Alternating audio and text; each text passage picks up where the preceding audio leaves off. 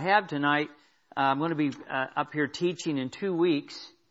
Tonight we're going to be talking from Jerusalem to England. And in 2 weeks we're going to be talking about from England to Harrisonville.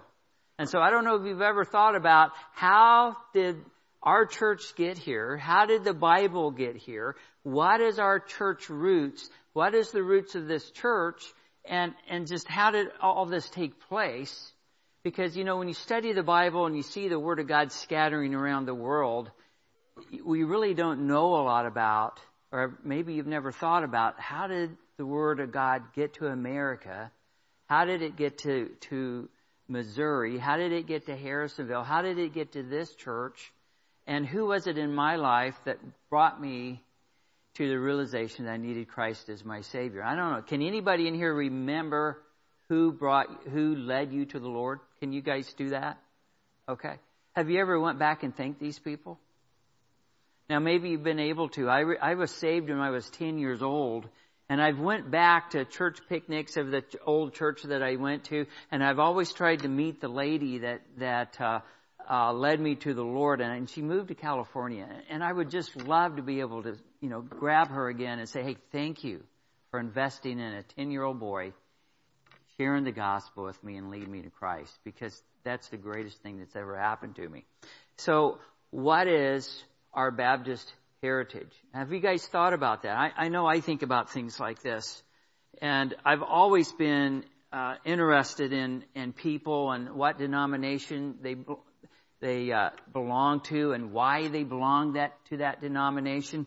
And I'll just tell a little bit about myself. A few years ago, I was at a picnic with the old church that I'd grown up with years ago. They don't have a church, but they still have a picnic. That kind of tells you how food is with us Baptists. And so it was a Southern Baptist church, and there was a man there, and I'm talking to him, and he told me he went to an Open Door Bible church. And I said, interesting. I said, now what do you guys at Open Door Bible Church believe? And he started going off on me. And he goes, you Baptists, you think you're the only one that's getting to heaven. You know, you down look at everybody else. And I'm like, I'm kind of wanting to just crawl under a chair. And he goes, you just name me one person that's a Baptist that you know that's going to be in heaven. And I go, well, what about John? And he turned around and walked off. So, my wife told me, she goes, I can't take you anywhere. You just get argument. I said, I just asked him what he believed. So what do you believe? And if you go to a church and you don't know what you believe, you've got problems. And so we've got to know why we believe what we believe. And so it's so important that we have a Baptist heritage, and we owe so much to the people before us that have gotten the gospel out and gotten His Word out. And so you have a handout there. We're just going to go through some minor things that we probably all know. I'm teaching to the choir tonight. I know that. And so we're going to start at the very beginning, and we're going to try to get from where we are in Jerusalem to England. And then from there, like I said, in a couple of weeks, we'll go back. So were we able to get that video going, guys? Okay, great. So I won't need it till the end, and if not, we'll do it next week. So the church what is a definition of a church? Can anybody in here tell me, what is the definition of a church? All right. So on our handout there, it is from the Greek word ekklesia.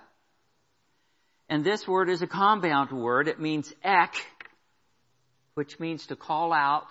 And for all you ladies in here, which we have a lot of ladies in here tonight, I find that word, I hear that word a lot. Ek. Do you guys say that word?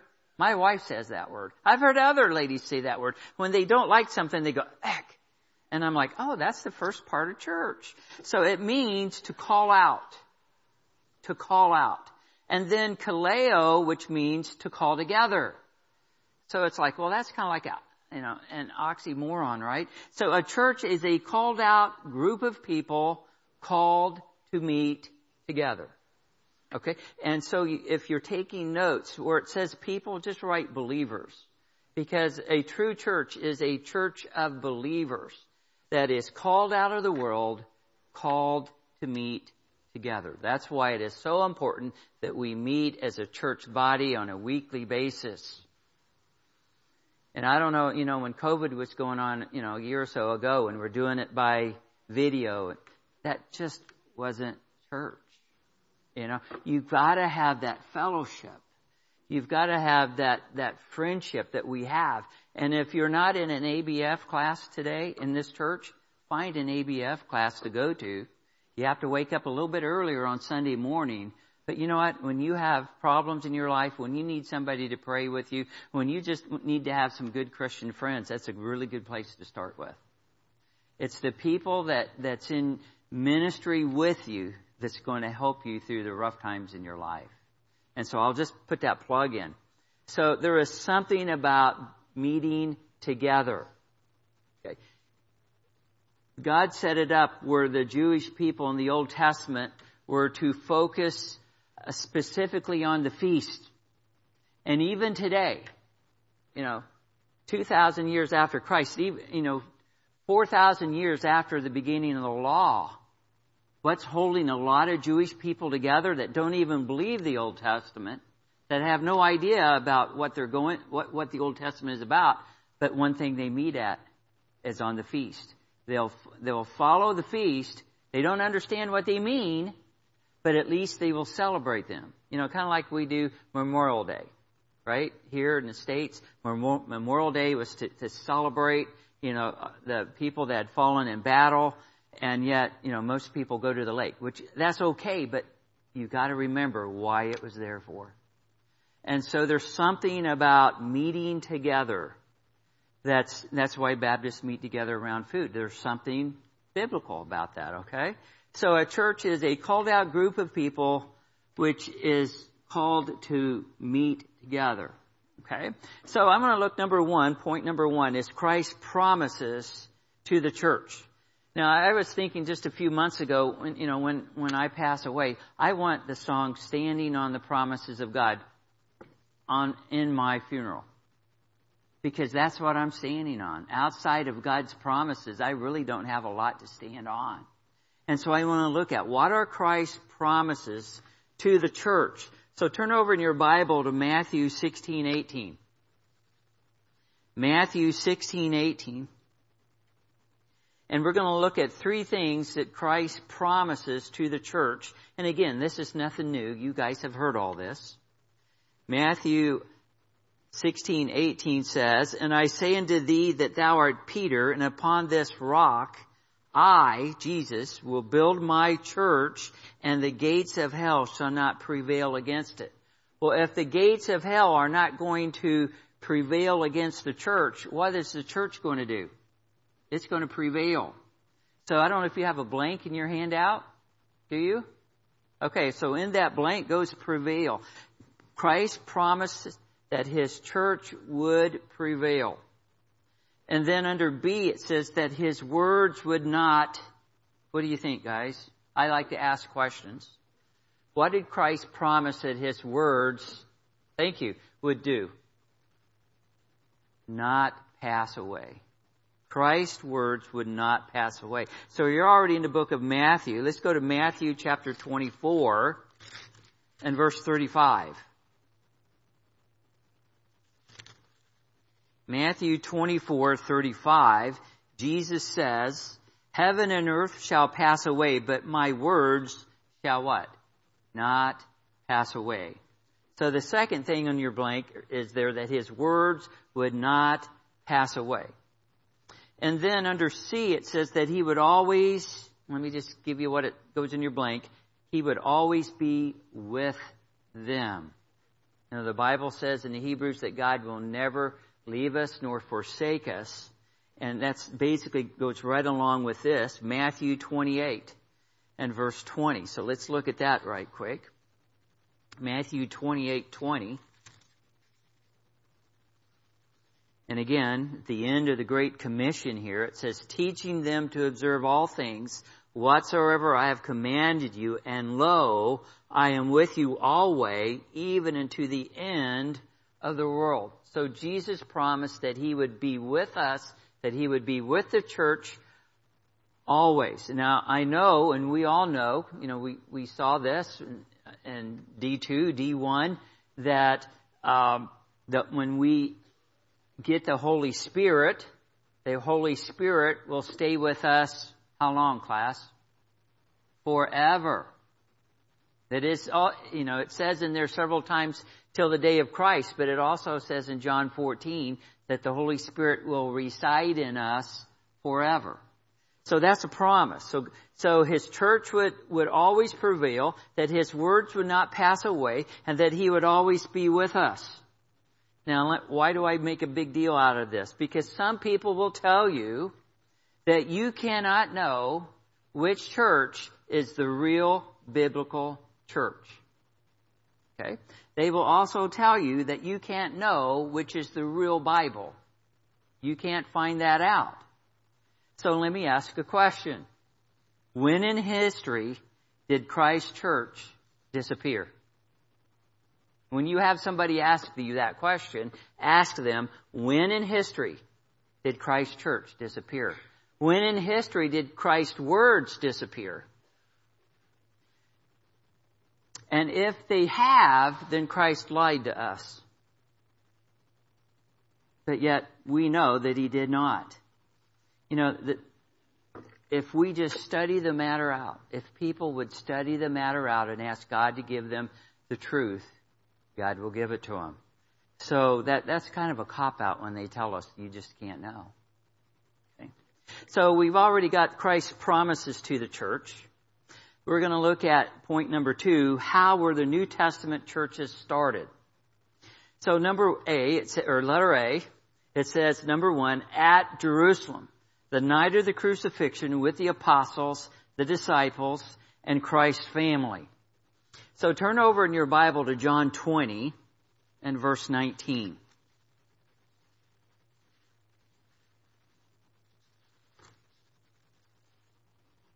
John 20 and verse 19. And the Bible says, then the same day at evening, being the first day of the week, when the doors were shut with the disciples were assembled for fear of the Jews, came Jesus, and He stood in the midst, and He said unto them, peace be unto you. And when He had so said, He showed unto them His hands and His side, and then were the disciples glad when they saw the Lord. Then said Jesus to them, again, peace be unto you, as my Father has sent me, even so I send you. And when He had said this, He breathed on them and said unto them, receive ye the Holy Ghost. So let me stop right there. So when was the very first church meeting? It was on the day or the evening that Christ rose from the grave. And the reason that was the first church meeting was because to have a New Testament church, you have to have the death of the testator. So I will agree that Christ was forming the church when he was training the apostles and training His disciples. But the first New Testament church doesn't take place until the day of the crucifixion, when Christ came to the disciples and the apostles and His family and appeared unto them while they were having that meeting. Okay? And so, and then that was the first New Testament church. That was when it was. And then it began to grow. And then the church grew. Letter B says that other cities, it starts at Jerusalem, and then it starts going out from Jerusalem to other cities, from people who had been to Jerusalem, who had heard about the resurrection. They had believed that Jesus had died and was buried and rose again. And they went back home and they began to meet. And what began to happen?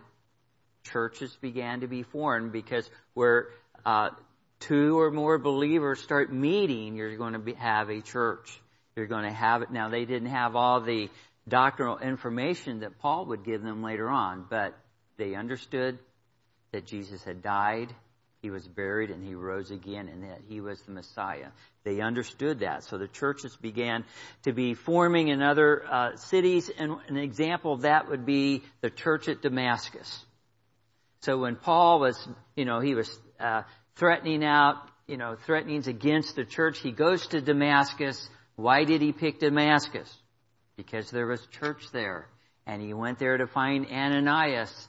And the very man that Ananias that he was going to get Ananias, and then Ananias got a message from the Lord to go see him. Can you imagine how scared Ananias was?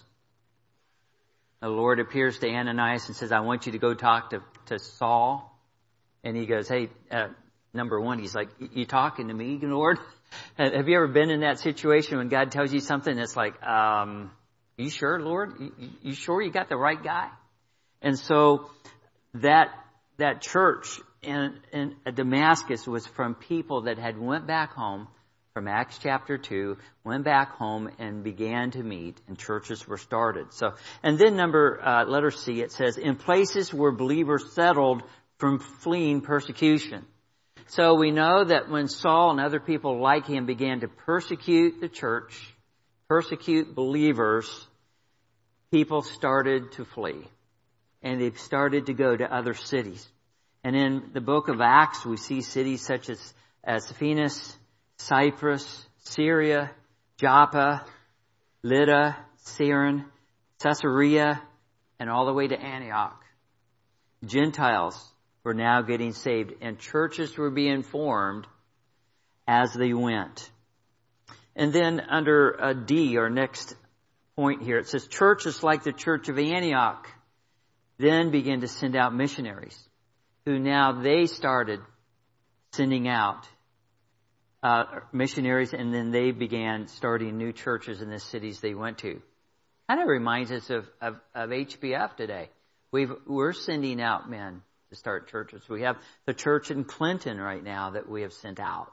So again, how were the New Testament churches started? How did they spread? So I'm giving you a little info on that. And then not only that, letter E says, from the apostles who went to other cities and countries to preach the word, see salvations, and start churches. An example of that would be Thomas to India, and would be Peter to Babylon. So the word of God began to spread. And when it spread and people met together, New Testament churches were started, and the word of God was growing, and people were getting saved, and it began to go around the world. So we're at Roman numeral number 3 here. So what were the traits of these New Testament churches? Well, I'm going to go through a list here that I have. And so basically, you can find this list in a book that you can get in our resource center, a little pamphlet called The Trail of Blood by J.M. Carroll. And it's a little book, and I highly recommend you get it and you read through that, and it'll give you a fantastic history of Bible believers, Baptist history, down all the way back to the Church of Antioch, to the Church of Jerusalem. Okay? And so basically, in every era, in every time span from the first church till now, these are the traits that you'll see these churches have. And if today you're going to a church and you go, wait a minute, do I go to a New Testament Bible-believing church? You need to look at this list and see if your church matches with it, because this has been pretty well the standard of what you've seen down through history. Number one, a biblical New Testament church, well, you will find that Christ is its head. The head of the church is Christ. And so turn over in your Bible to Colossians chapter 1 and verse 18. Colossians 1:18. And again, nothing new, just things we've already heard. And so instead of starting at 18, I want to back up. Let's back up to verse 13, just because I like this passage. Okay? So verse 13 of Colossians chapter 1 says, who hath delivered us from the power of darkness and hath translated us into the kingdom of his dear Son, in whom we have redemption through his blood, even the forgiveness of sins, who is the image of the invisible God, the firstborn of every creature, for by him were all things created, that are in heaven and that are in earth, visible and invisible, whether they be thrones or dominions or principalities or powers. All things were created by him and for him. And he is before all things, and by him all things consist. And he is the head of the body, the church, who is the beginning, the firstborn from the dead, and in all things he might have the preeminence.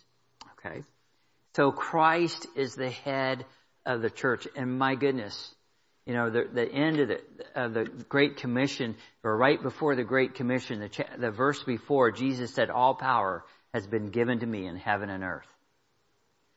And yet when you look at this list, my goodness, Christ being part of God is the creator. He is the image of the invisible God. And he's created all things by him and for him. My goodness. And he is the head of the church. So, you can't argue with that, can you? B, it says that the Bible is the only rule of practice. That's why when you come to church here, you'll see Pastor Brian or any other pastors, when they want to go to something that's authoritative, they don't pull out some book they read somewhere. They don't go over to the library unless there's a Bible, or they're going to open your Bible up. That's why I love Wednesday night Bible study when they're doing questions and answers. Where do they go to? It's always the Bible, because the Bible is our guidebook. Okay, it is our only rule of practice. That's not so in some of these other churches around the country. Okay. See, it says its name, church. Okay, well that's pretty given, right? What is the name of Christ's organization on earth? It is the church. Its members, only saved people. That's why when you come to this church, we have a next steps class. You fill out a questionnaire. The pastors are going to want to know who you are, where you live. They want to know, where you're coming from. They want to know, number one, do you know the Lord Jesus Christ as your Lord and Savior? Because if they don't ask that question, number one, they're not doing their job. But number two, they want to make sure anybody that comes into the church has to agree with what this church believes, or they're coming in falsely. So we want to try to weed out people that come in that believe different than us. Now, we'll let you come in and sit and partake of what we're doing, but we're not going to let you teach. We're not going to let you teach in the E-wing. We're not going to let you teach discipleship. You're going to have to believe what the Word of God says. And so that's kind of how the church protects itself. So its members only saved people. Now again, I have been in churches where if you're influential in the neighborhood or in the area, or you have a very important job, or maybe you're driving a really nice car, well, they'll want to bring you right up and put you on the front seat and invite you in and make you a member. I'm picking on people. I'm sorry. I'm not trying to do that. I'm just saying, what's the real thing we need to check about? Are people saved when they come in? Do they believe what the Word of God says? And so the members are only saved people. You wouldn't like to have a bunch of unsaved people in your church, would you? No, you wouldn't. All right. It's ordinances. Baptism by immersion. Do you have a blank for that? Yes. Baptism by immersion. And only for those who have accepted Christ as their Savior. Okay? That's why when you come into this church and maybe you were baptized by sprinkling as a baby, it's not going to cut it because it's not biblical. And that's why we will insist on you being baptized by immersion. And it's not because we want you to join our club. It's because that's what the Word of God says. Okay? And then the second ordinance is the Lord's Supper. That's the two ordinances that we have here. And that's the ones that you actually will see down through history at Bible-believing churches. F says it's officers, pastors, and deacons. Well, that's pretty easy. That's why we have pastors and deacons here.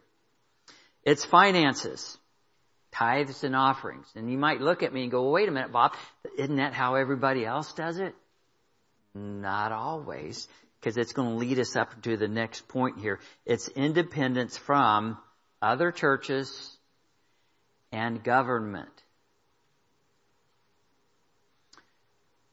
Now, there are some countries, even in this country before the Bill of Rights was put in force in the 1790s, there were some states in this country that were that were certain denominations.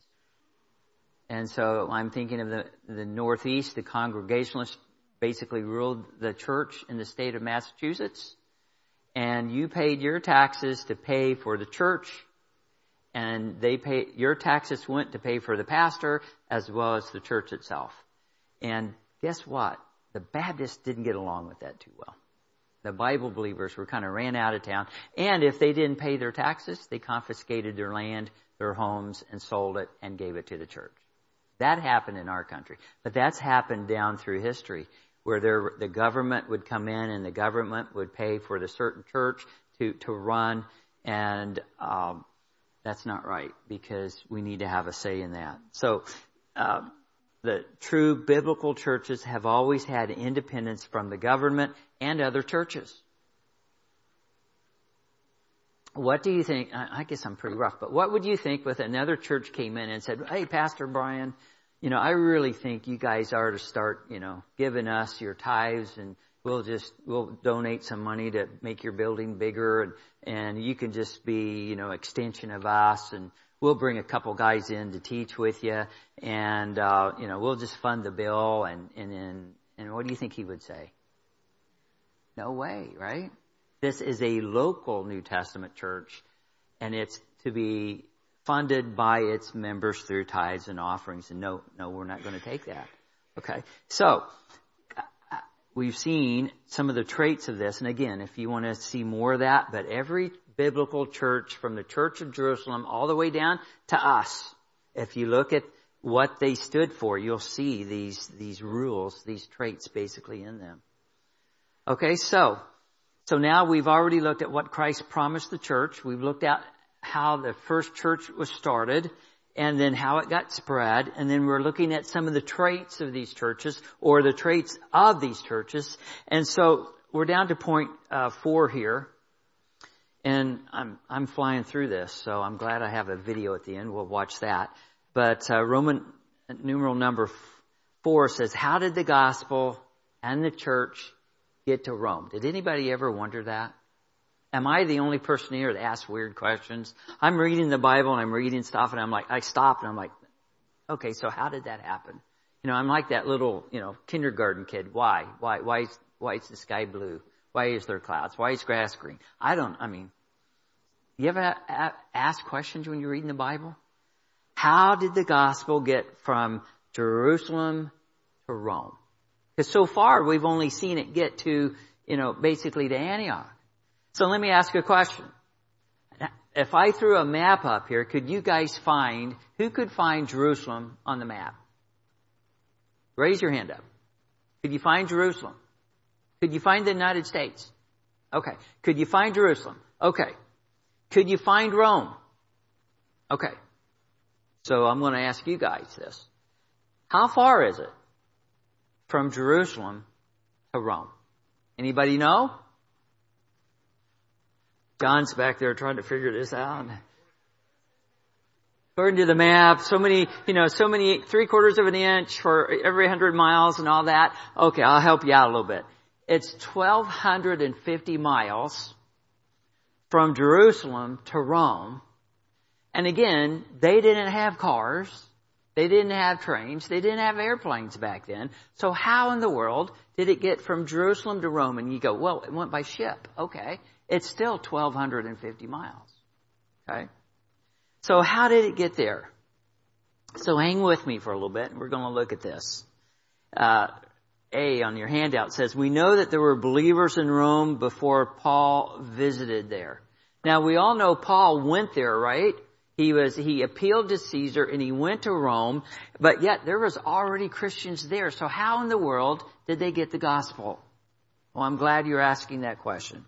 So we're going to look at that. Turn over in your Bible to Romans chapter 1.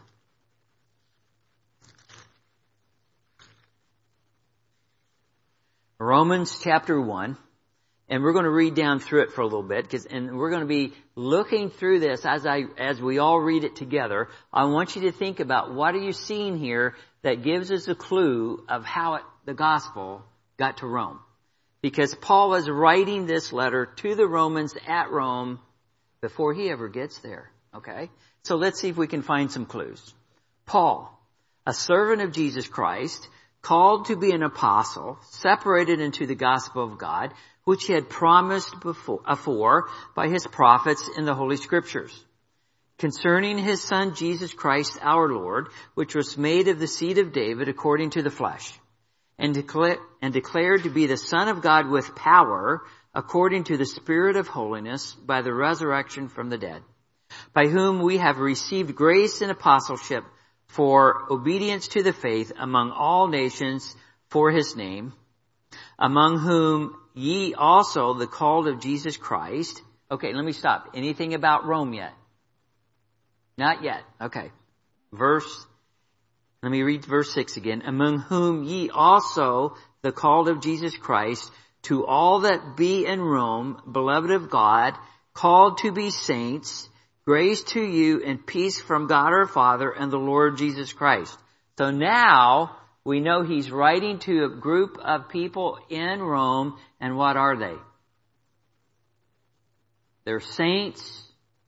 They're Christians. Okay? All right, let's keep going. Verse 8, first I thank my God through Jesus Christ for you all, that your faith is spoken of throughout the whole world.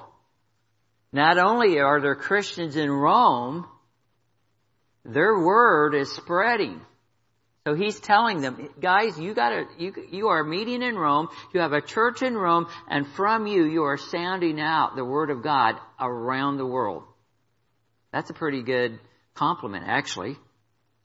And then he says, verse 9, for God is my witness, whom I serve with my spirit in the gospel of his Son, that without ceasing I make mention of you always in my prayers, making request if by any means now at length I might have a prosperous journey by the will of God to come unto you.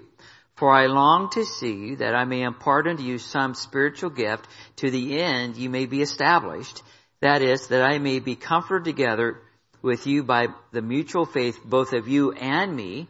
And now I would not have you ignorant, brethren, that oftentimes I purposed to come unto you, but was let hitherto, that I might have some fruit among you also, even as among other Gentiles. I am debtor both to the Greeks and to the barbarians, both to the wise, to the unwise. So as much as in me, I am ready to preach the gospel to you that are at Rome also. So the gospel has already reached Rome before Paul got there. And so the question keeps going back, how did it get there? Okay. And so we have to kind of go back through our list. And so I would say back to letter B under point 2. It says, at other cities from people who had been in Jerusalem, who had heard about the resurrection and believed, and went home and began to meet. Example, the church at Damascus. There could have been some people at the feast. They could have seen Jesus crucified. They could have seen him resurrected, or at least heard it. They believed the message. They were there for Passover. They were there for Pentecost. And after that, they would go back home, and maybe they went back to Rome and brought the gospel back. So that's certainly a possibility. And then letter C there, it says in places where believers settled from fleeing persecution. It could have been some people in Jerusalem that fled from the persecution in Jerusalem and settled in Rome. But anyway, the gospel has already reached Rome before Paul got there. Okay? And so again, I'm studying through this and trying to get this out because it is part of the step of how the gospel got to America and got to us. So just one spot along the way, okay? And so hang with me for a minute. So we think that people brought the gospel back before Paul. Well, we know that. And then B, under point 4, it says Cornelius. Now, can everybody remember the guy Cornelius in the Bible? Cornelius was a Roman centurion of the Italian band, and he received Christ in Acts chapter 10. So the key words is, he is the centurion of the Italian band in the Roman army. Now, where do you think he came from? Italy. Probably from Rome. Did he perhaps, somehow, some way, get the gospel back? I don't know. I'm just looking at the possibilities. Okay? Maybe it was somebody in his command, in his troop that took the gospel back. Or maybe it was all the above. We don't know. Okay? So we know the gospel got there. And then C, we know the gospel got there when Paul arrived, because he arrives in Rome on his appeal to Caesar in Acts 28, 16 to 31, in around 60 AD. So in fact, let's go back there and let's read this. Acts chapter 28. We're at the very end of Acts, almost at the end of Paul's life here, or at least towards the end when he gets to Rome. And I know some people believe he got out of the predicament he was in and later caught back, but again, he still ends up dying in Rome. But let's read this, Acts 28, starting in verse 16. And it says, "And when we came to Rome," here's Paul, "the centurion delivered the prisoners to the captain of the guard, but Paul was suffered to dwell by himself with a soldier that kept him. And it came to pass that after 3 days, Paul called the chief of the Jews together, and when they were come together, he said unto them, Men and brethren, though I have committed nothing against the people or customs of our fathers, yet was I delivered prisoner from Jerusalem unto the hands of the Romans, who when they had examined me, would have let me go, because there was no cause of death in me. But when the Jews spake against it, I was constrained to appeal unto Caesar, not that I had aught to accuse my nation of. For this cause, therefore, have I called for you, to see you and to speak with you, because that for the hope of Israel I am bound with this chain. And they said unto him, We neither received letters out of Judea concerning thee, neither any of the brethren that came showed or spake any harm of thee, but we desire to hear of thee what thou thinkest. For as concerning this sect, we know that everywhere it is spoken against." Now, what sect is he talking about? Christianity. He's talking to a group of Jewish people or leaders once he gets to Rome, and he says, hey, this is why I was sent to Rome. Has anybody from Jerusalem contacted you why I'm here? And they go, we haven't heard a peep out of anybody. But while you're here, what do you got to tell us? And Paul just goes to work. Okay? Paul got an open door to preach the gospel to these Jews at Rome. And when they had appointed him a day, verse 23, there came many to him in his lodging, to whom he expounded and testified the kingdom of God, persuading them concerning Jesus, both out of the law of Moses and out of the prophets, from morning till evening. I would say he probably had a lot of people coming from morning to evening. And some believed the things which were spoken, and some believed not. That's the same thing going on today. You can give the gospel out, and some people's going to believe it, and some people are not going to believe it. Same thing. There's just two camps. Verse 25. And when they agreed not among themselves, they departed after that Paul had spoken one word. Well spake the Holy Ghost by Isaiah the prophet unto our fathers, saying, Go unto this people and say, Hearing ye shall hear, and shall not understand, and seeing ye shall see, and not perceive. For the heart of this people is waxed gross, and their ears are dull of hearing, and their eyes have they closed, lest they should see with their eyes, and hear with their ears, and understand with their heart, and should be converted, and I should heal them. Be it known therefore unto you, that the salvation of God is sent unto the Gentiles, and that they will hear it. We need to pay close attention to that, because if you're like me, you're a Gentile in this room. It was the fact that the Jewish people rejected the gospel. The leaders rejected the gospel, that God sent the gospel to the Gentiles, and specifically with the Apostle Paul. And I'm thankful for that. Because of that, the Gentiles have been grafted in, the Bible says. Verse 29. Oh, wait a minute. Let me back up. He is sent into the Gentiles, and they will hear it. He's telling the Jewish leaders about what happened to Jesus, and they wouldn't listen to him. But he says, I'm going to go to the Gentiles, and they will hear it. Verse 29, and when he had said these words, the Jews departed, and they had great reasoning among themselves. And Paul dwelt 2 whole years in his own hired house, and received all that came into him, preaching the kingdom of God, and teaching those things which concern the Lord Jesus Christ with all confidence, and no man forbidding him. So he gets to Rome, and he gets an opportunity to go to the Jewish leaders and explain what Christ had done. And basically, they reject him, and he says, I'm going to the Gentiles.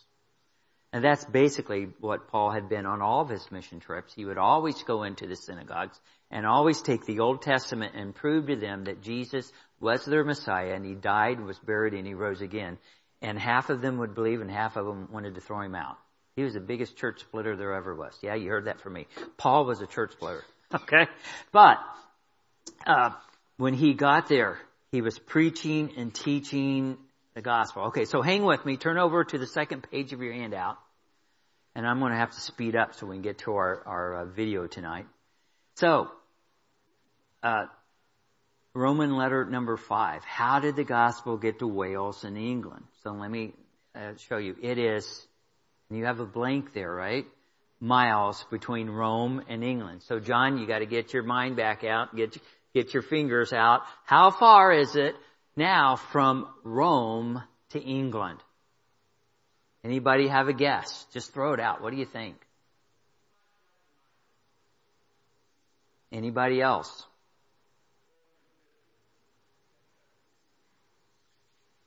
No, it was 1,250 miles from Jerusalem to Rome, but you're close. 1,000 miles. I thought the same thing, Sharon. I thought it would be way up there. So it's closer from Rome to England than it is from Jerusalem to Rome. Interesting. Okay? So history reveals to us that the gospel was introduced to the Welsh people in England before 100 AD. If Paul goes to Rome in 60 AD, how in the world did it get to England before 100 AD? You're asking good questions. Thank you for that. So where does anybody know where Wales is?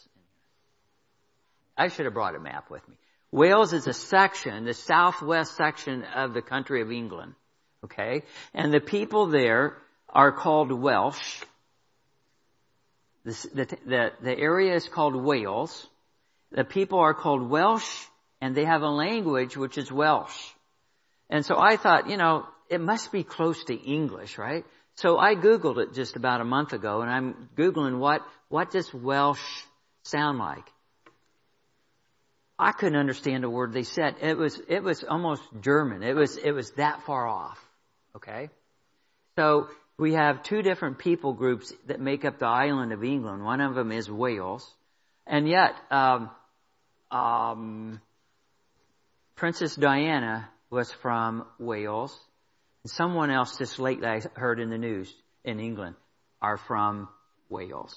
And I thought, interesting. So the gospel gets to Wales in England before 100 AD. It's 1,000 mile travel. So how did that happen? So I'm going to try to lay it out for you.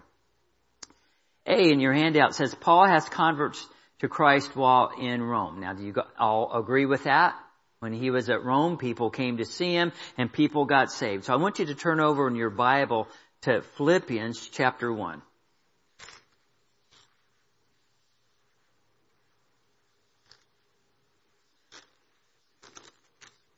And now, the Philippian church was a church that Paul started, and he loves this church. Not that he doesn't love the other churches that he helped start, but this group of people were good to him. Well, after he got, the story with the Philippian jailer and all that, but he loved this church.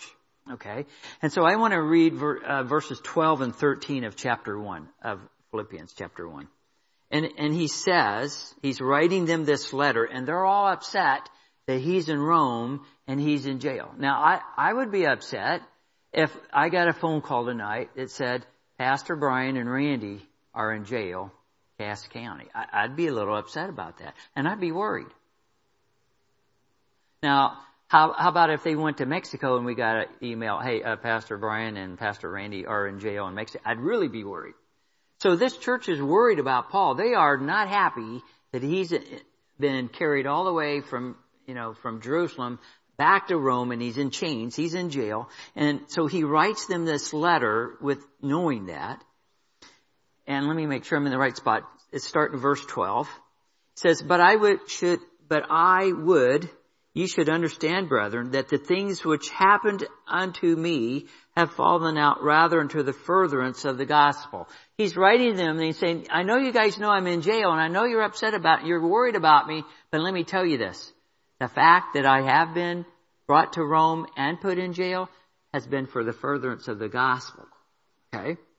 And then verse 13, he goes, so that my bonds in Christ are manifest in all the palace and in all other places. So the key word here I want to say is, he's even in the palace, and his teachings and his preachings are affecting the people in the palace that Caesar is running, even his household. Okay? And so history supports that people were converted under Paul's preaching in Rome, but also they were converted in Caesar's household while at Rome.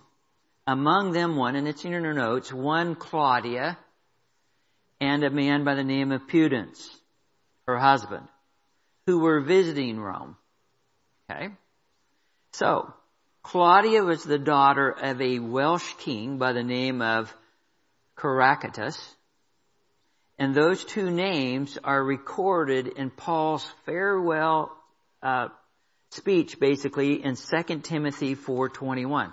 So I know all of you are Baptists. You're not going to take my word for it. So turn over to 2 Timothy 4, and we'll see if we can find their names. 2 Timothy 4:21. And this is basically the last book, if I'm correct, that Paul writes. And he's given a farewell here at the end. Verse 21, he says, do thy diligence to come before winter. Eubius greeteth thee, and Pudens and Linus and Claudia and all the brethren. Now I can't sit here and say 100% sure that this is the same group. But when you go back and study church history, you'll find historically, even outside of the church, that there were two people that brought the gospel to the land of England and Wales. And the name of those two people were Claudia and Pudens. And so we believe that if you read that Trail of Blood book, you'll see on the chart in the back of that book that by 100 AD, the gospel has gotten to England and gotten to Wales. Okay? So, that's basically what I have. Not only that, we also can find from history, not biblical, but history, where we reveal that two men traveled from Rome in 160 AD that were Bible believers to continue to preach and to teach to the churches on the island of England, basically. And that was in 160 AD. So I have a video that we're going to run. And this is by a lady, her name is Mary Jones, and she lives in the late 1700s, early 1800s, just so happens to be in the country of Wales, who tries to get a Bible and can't get one. So this is her story. So I'm sit down and we can watch this story.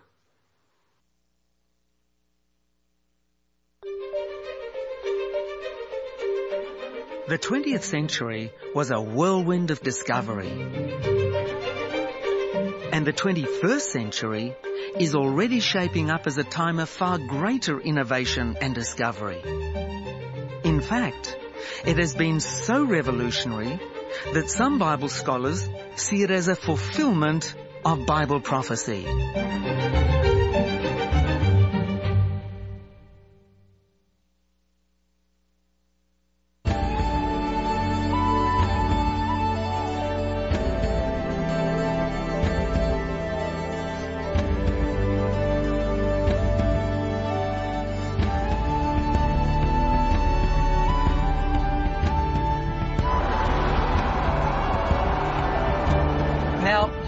I mean when I say that the beginning of the 21st century is seen by some scholars as a fulfillment of Bible prophecy.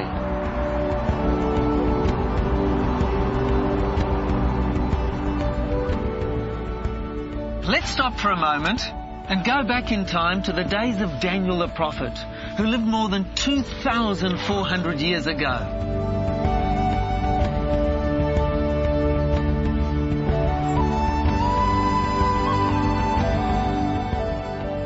During his lifetime, God repeatedly gave him visions of the future of our planet. These visions spelled out the world's history from Daniel's day right down to the close of time.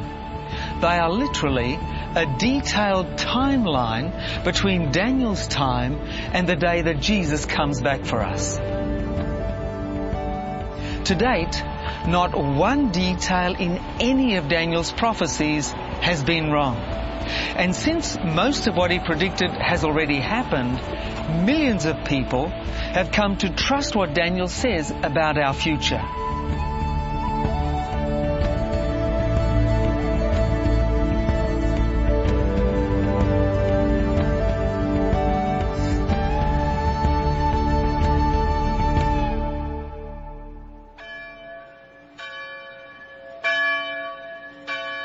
What do Daniel's prophecies have to do with the inventions of the 21st century?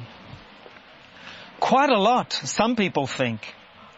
There's an interesting verse near the end of the book that has arrested the attention of many Bible scholars in recent years.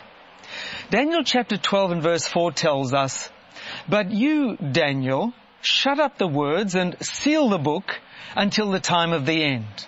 Many shall run to and fro, and knowledge shall increase."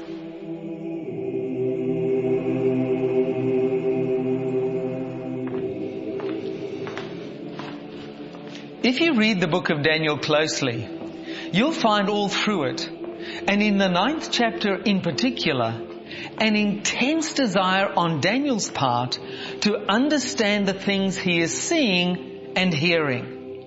Then at the end of the book, the angel tells Daniel to shut up the words and seal the book.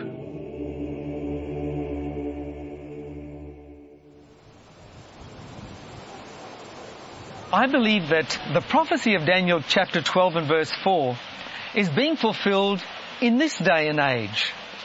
Bible knowledge and the study of Bible prophecy have metaphorically exploded.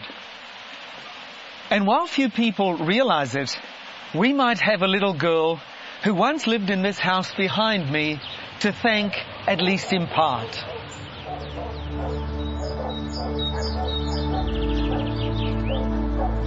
Beginning in the early 1800s, the light of God's Word swept across the planet like a wildfire. One topic of particular interest to many Bible students was Bible prophecy. The time had come to understand what Daniel had written. But in order for people to understand Daniel and the rest of the Bible, they had to have a Bible in their hands, and very few people did. In fact, at the close of the Dark Ages, the Bible was only available in a total of 67 out of an estimated 7,000 world languages. In other words, the Bible was available to less than 1% of the language groups on earth. To make matters worse, even if the Bible was available in your language, chances were it was too expensive to buy one for yourself. But that was all about to change. And God used a faithful little girl born in this home in the Welsh countryside in 1784 to make the Bible available to the entire world.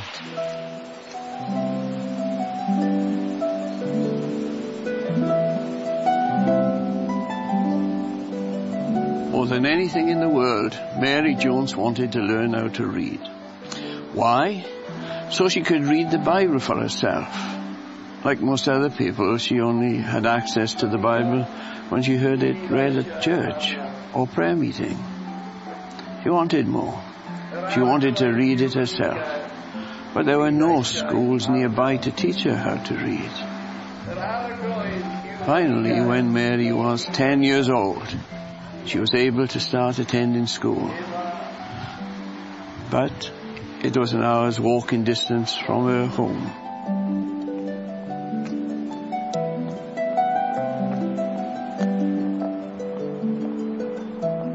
Life was very, very poor, especially so for the Jones family, because Mary's father died when she was 4 years old, and she was raised by her widowed mother, which meant that her mother had to go out to work in different farms.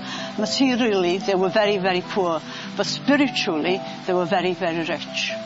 She quickly rose to the top of her class, but learning to read was only half of Mary's dream.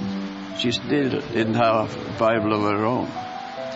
A kind neighbour with a Bible in Welsh allowed her to come over every weekend and spend time reading. She lived 2 miles from Mary's house. Mary visited every weekend and was amazed as she read the stories of Jesus.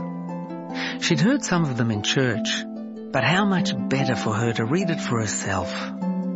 The Bible came alive for her, and her weekend visits soon were not enough. In fact, each hour spent in her neighbour's Bible only fueled the fire in little Mary's heart to own a Bible of her own in the Welsh language. So, even though they were prohibitively expensive, she began to save her pennies.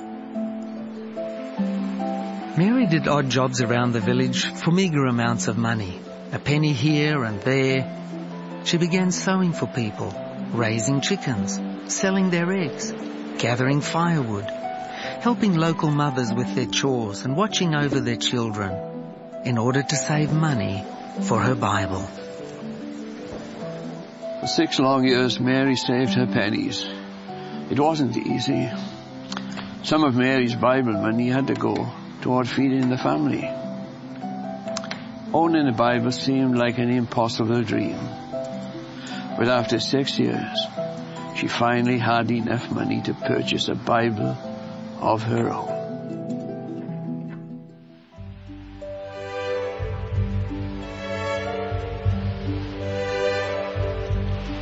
This is the monument, inspired by Mary's patience and determination to buy her own Welsh Bible.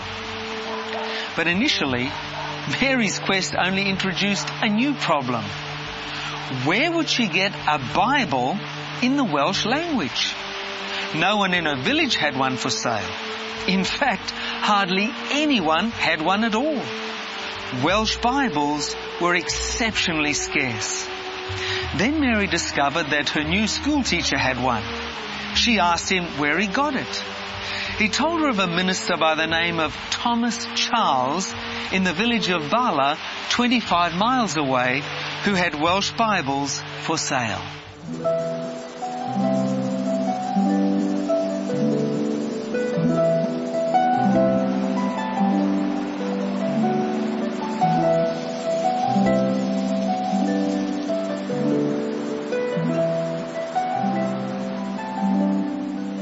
One can only begin to imagine Mary's excitement.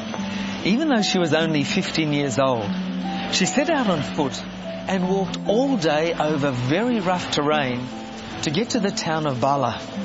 It was a trip that would be immortalized in history. And at least in part, I believe, it was also a fulfillment of Bible prophecy.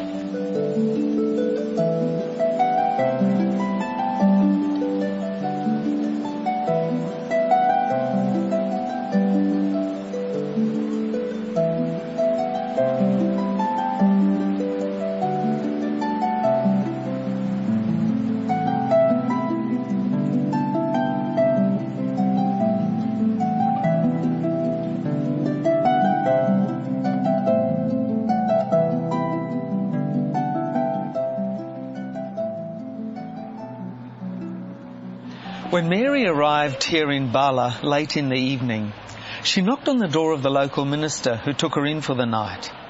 In the morning, he took her to see Pastor Charles, who once lived right here in this very building.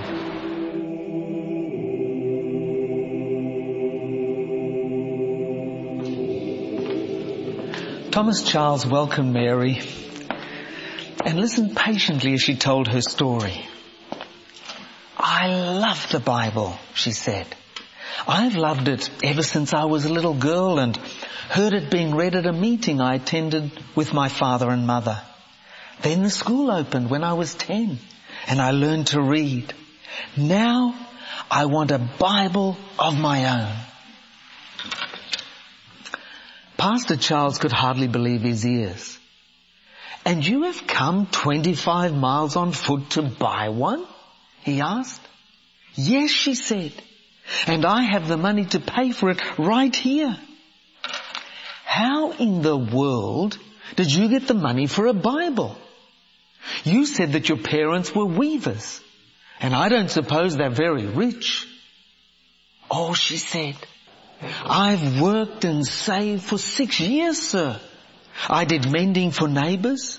I gathered firewood, raised ducks and chickens, just about everything you can think of. And now finally I have enough."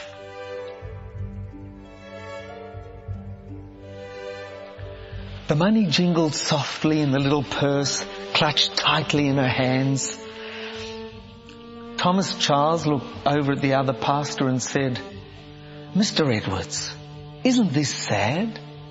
To see a young girl so brave, so intelligent, and so consistent a Christian coming all this long 25 miles for a Bible, and I have none to spare. Not even one. There's no hope of getting one either, as the Religious Tract Society has refused to print more for Wales." "Do you mean to say that we don't even have one for this poor girl?" the pastor asked. "Not even one," he said. "There are 2 or 3 Bibles here that have already been promised to other people, but I have no more." The words fell like hammer blows on Mary's ears. She was devastated, and she began to weep uncontrollably because she would be going home without a Bible after so many years of waiting. The chair shook under her sobs. Thomas Charles was suddenly moved with compassion. He got up out of his chair and laid his hand on Mary's head. "Mary," he said, "you will have a Bible no matter what. One of these Welsh Bibles was going to a man who can also read English. So I will let him have an English Bible and you can have the Welsh Bible that was intended for him." He went to the bookcase and got a Welsh Bible for Mary. So that day, an excited teenage girl walked 25 miles home to begin reading her very own Bible.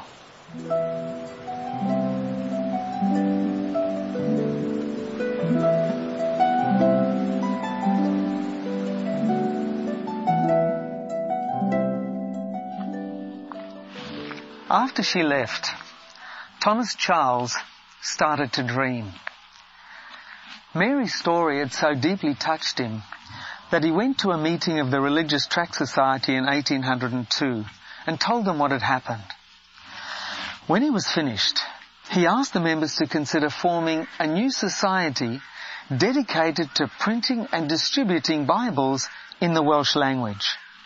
During the discussion, Thomas Charles continued to plea for the establishment of a society to supply Bibles to Wales. In the midst of the excitement, a minister by the name of Joseph Hughes declared, "Surely a society could be formed for this purpose. But if for Wales, why not for the kingdom? Why not for the world?" That December day, the British and Foreign Bible Society was born. The society held its first meeting on March 7, 1804, and £700 was raised to begin the printing and distribution of Bibles all around the world. In God's version of history, it was a profound moment. The Great Awakening had its catalyst, and the way was open for millions of Christians to understand the wonderful prophecies of the Bible. The moment had come for knowledge to increase. A little girl with unshakable faith paved the way for the whole world to read what Daniel wrote. The Bible was all important to Mary Jones. She read over it 4 times during her lifetime. After that, she memorized the Bible. When she got to an old lady, she was blind, so she remembered those verses, and she lived those verses. And when she died, that Bible was by her side on the table. So it was more important to her than anything else she had during her whole life. I'm at the National Library of Wales in Aberystwyth. This is the home of the Mary Jones Bible.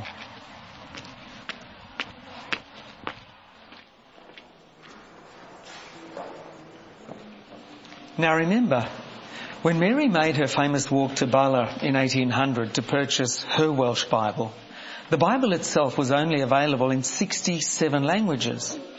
By the year 1900, it was available in 524 languages, and the British and Foreign Bible Society had distributed almost 204 million copies. And what's even more amazing, between 1815 and today, a total of over 6 billion Bibles and scriptures have already been distributed.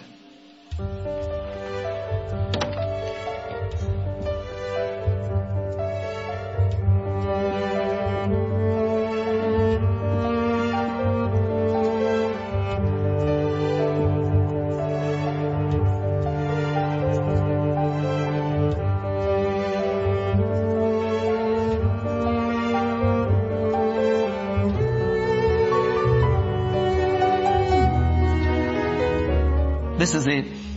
I can hardly believe that I'm actually holding the Mary Jones Bible, the one she once held and read. What a thrill this is. What an honour and privilege. Now, Mary could never have dreamed that she would play such an important role in God's plans for planet Earth. She was a simple country girl, used by God to put the Bible and the story of Jesus into the hands of millions of people. If God could use a humble country girl to start the fulfillment of a 2,500-year-old prophecy, I wonder what He might be waiting to do with you. The work of spreading the message of this book is not finished yet. There are still 4,400 dialects and language groups that are still waiting for a Bible of their own.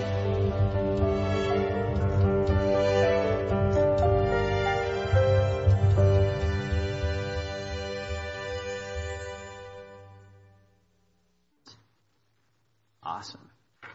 Get the lights back up. All right, so that's an incredible story, because the fact that she wanted that Bible and, put the thought into that minister that she purchased that Bible from, that they need to get more Bibles out to the Welsh people. But then another one of the pastor goes, well, if we do that, why don't we just start broadcasting them around the world? So the British and Foreign Bible Society was formed as a result. And then about 30 years after that, the Trinitarian Bible Society, the one that Pastor Randy has been talking to, that's helped us translate the Bible, or has translated the Bible into Chichewa and several other projects, was formed out of that Bible Society. And so it's interesting how just a little girl wanting a Bible in her language has kind of sparked the production of Bibles around the world. That happened in the early 1800s, okay? And so what I haven't really got out tonight talking to you about is, I kind of skipped over a lot of history from 100 AD all the way up until Mary Jones in the late 1700s. But just like the churches in Europe, the church in England and Wales was persecuted, and basically almost stamped out several times. But God's word is not going to go, it's not going to be stamped out. God's going to preserve it. And so the gospel prevailed in the country of England and in Wales. And the reason that I've kind of brought this up is because our heritage, most of our heritage, goes through England and goes through Wales. And we'll talk about that the next time in 2 weeks when I come in and present the lesson to you. But we're going to talk about next time how the Bible got from Wales, how the gospel got from Wales and England to the United States, and how that has affected us as Baptist, Bible-believing Christians. And so our heritage, basically, a lot of it goes back through England. And so we owe a large debt to those Christians down through history, even in the country of England and in Wales. Because we'll find out in the next week, and I'm going to stop because I'll be a little bit early, but I'm running out of things that probably are pertinent to what I want to talk about tonight, is one of the second Bible that was printed in the United States was printed in what language, guys, do you think? In Welsh. And I'm like, why? So there must have been, we're going to find out next time that I'm here, that there was a lot of people from Wales that migrated to the United States. And there are churches in the United States today that can trace their heritage back to these people from Wales and England that brought the Bible and the gospel to the United States. And it's fascinating. That's fascinating. If you have, maybe that doesn't, float your boat, but I'm like, how did we get the gospel here? Who was our father? I mean, I can't, in my thinking, I had a couple grandparents that were saved and followed the Lord. Some of them didn't. And I'm like, well, what about the next ones back? How about the great grandparents? How about those behind them? And it's not till I get to heaven till I'm really going to find out who in my history, may have been praying for me that I didn't even know about. Who do you guys have that maybe you're not even thinking about? Maybe, a grandfather, a great-grandparent that never met you but still prayed for you. I don't know. We'll never know till we get to heaven. So we owe a lot we owe a lot to the people that went before us and have got the gospel up until where we are.